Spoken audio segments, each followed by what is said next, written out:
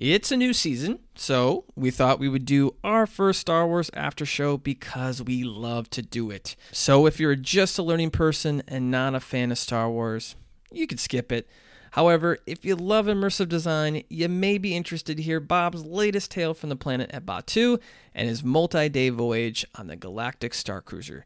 We'll be talking more about this trip and how it links with learning on the latest Learning Geeks podcast, starting now.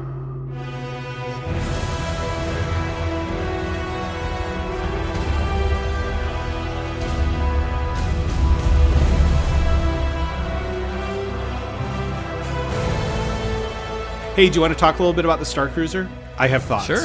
Oh, really? Bob has thoughts about the Starcruiser. Is that a shocker? It is a shocker. As I sit next to my lit model of the Halcyon right here. Oh, that's cool. So, Bob, tell us about your experience with the Starcruiser. Well, let me answer the question that I think a lot of people are going to have, which is it worth it? And this is the way I answer that question, because a lot of people ask me this at Star Wars Celebration. Is it worth it? And my answer is, if you have the money to do it, if you don't have to put it on a credit card and pay interest on it, but you have the funds that you can do it, and you like Star Wars at all, it's fantastic. And it was worth every penny. I recommend it. I am starting to plan for a repeat trip next summer. Because I want to bring my boys and I want to get a big cabin with a bunch of guys. So you guys are invited if you want to consider joining me on that cruise. It is really, really that good. It's great. We were just talking a little bit on the last podcast we recorded about immersion and how this is becoming something I think that people in general are interested in. They like this kind of, I call it a LARP light, right? So LARP, if you haven't heard that expression, is live action role playing. You know, it's been around for a long time. It is usually kind of considered in the real upper echelons of nerddom, because it's like people spending thousands of dollars on, medieval armor for themselves and then going out for the weekend. So is it the same thing as cosplay? Is that the... It's like cosplay plus. It's like if you combine cosplay with, we're going to go for a weekend and we're going to have an immersive, story-driven experience. That's what it is. And so it's not quite as intense as that, but you do feel really immersed in the experience. And what really makes it magical is the cast that they have chosen. So... there are some characters that show up and that you can interact with. I had a great moment with Chewbacca that I'll tell you about at some point. But there are new characters, and they've just gotten such great actors who are great storytellers and improvisational actors to do this. And it's really clear that one of the focuses that they have is on knowing the guests and bringing them into the story, right? So when I went, Sherry and I both had costumes, and we kind of had backstories for who we were. By the way, if you go, I really recommend doing a costume. You don't have to go crazy with it, but a costume really helps. It just makes it really, really fun. So, I had my character that was Scoot Medea, the editor of the Batuu and Recce for the fun website that I've had for a couple of years. And really quickly, everybody on the crew knew me as Scoop. And, and so these moments would occur where, at one point we were down in the engineering room with the chief mechanic, and the captain calls down and is like, well, what guests are down there with you? And he looks around and he sees me. He's like, well, Scoop is here, and the captain on the intercom says, oh, well, that's great. We need a journalist who is here and is able to report on the situation going on. And I just felt so seen, It was like, wow, I am really part of this story. And so that aspect of it is great. But the thought and care that they went into creating essentially a 48-hour long 3-act structure movie style story. I mean, it's clearly broken into 3 acts like a good movie is. And letting you engage where you want to engage and figuring out what you want to do and drawing you into that situation without like saying, hey, before you come to the Star Wars Starcruiser, like, what do you think you want your experience to be like? Do you want to be in the Resistance, or do you want to be in the First Order? That would have been the easy way out. Instead, they'll do, this isn't the only path in, but like when you get to your room and you press the button to contact the droid D309, which, by the way, technically speaking, really, really cool AI voice recognition, video that's rendered in the moment. It's like you're on a comm link with this droid who's up in the communications tower, and she'll ask you like a question without saying, are you resistant? What team are you on? She'll ask you like where your sentiments lie, and you reply to her, and then that information gets into the system. And, depending on how you answer that, you might get invited via your phone to interact with another character. And then they might tell you to meet them somewhere at a certain time or to do this certain event. And, then they send you on missions when you get down to the planet Batuu at Galaxy's Edge, which are different than anything you've done before.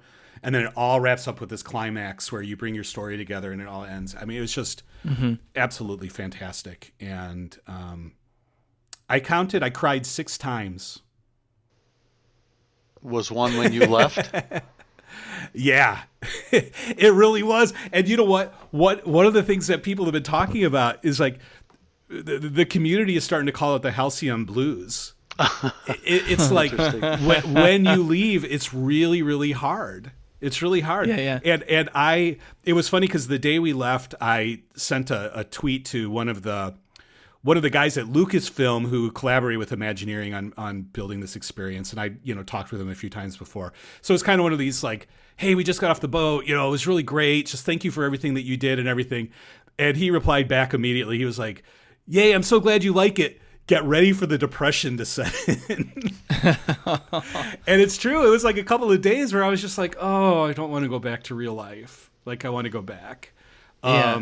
So, yeah, I mean, I highly recommend anybody between you guys or anybody in our audience, if you have the means, by all means do it. And that's for both passionate Star Wars freaks like me, as well as people who are, Star Wars freak adjacent, like my wife. She likes Star Wars. She doesn't have the same depth that I do in it, but she really, really enjoyed herself. It was really fun. So, Bob, I know That's that cool. a few days later, or maybe it was a week later, you went back to Disney World and went and saw Galaxy's Edge.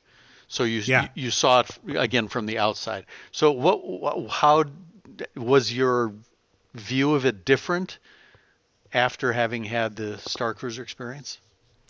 Yeah, it really was on a couple of different levels. First off is I just felt way more immersed in it. It was kind of like when I went back, I became Scoop again, and I don't think I'd ever like really gone in there and been like, okay, I'm pretending to be Scoop right now in my previous visits to Galaxy's Edge, but I have done that in the couple of times I've been back to Galaxy's Edge since.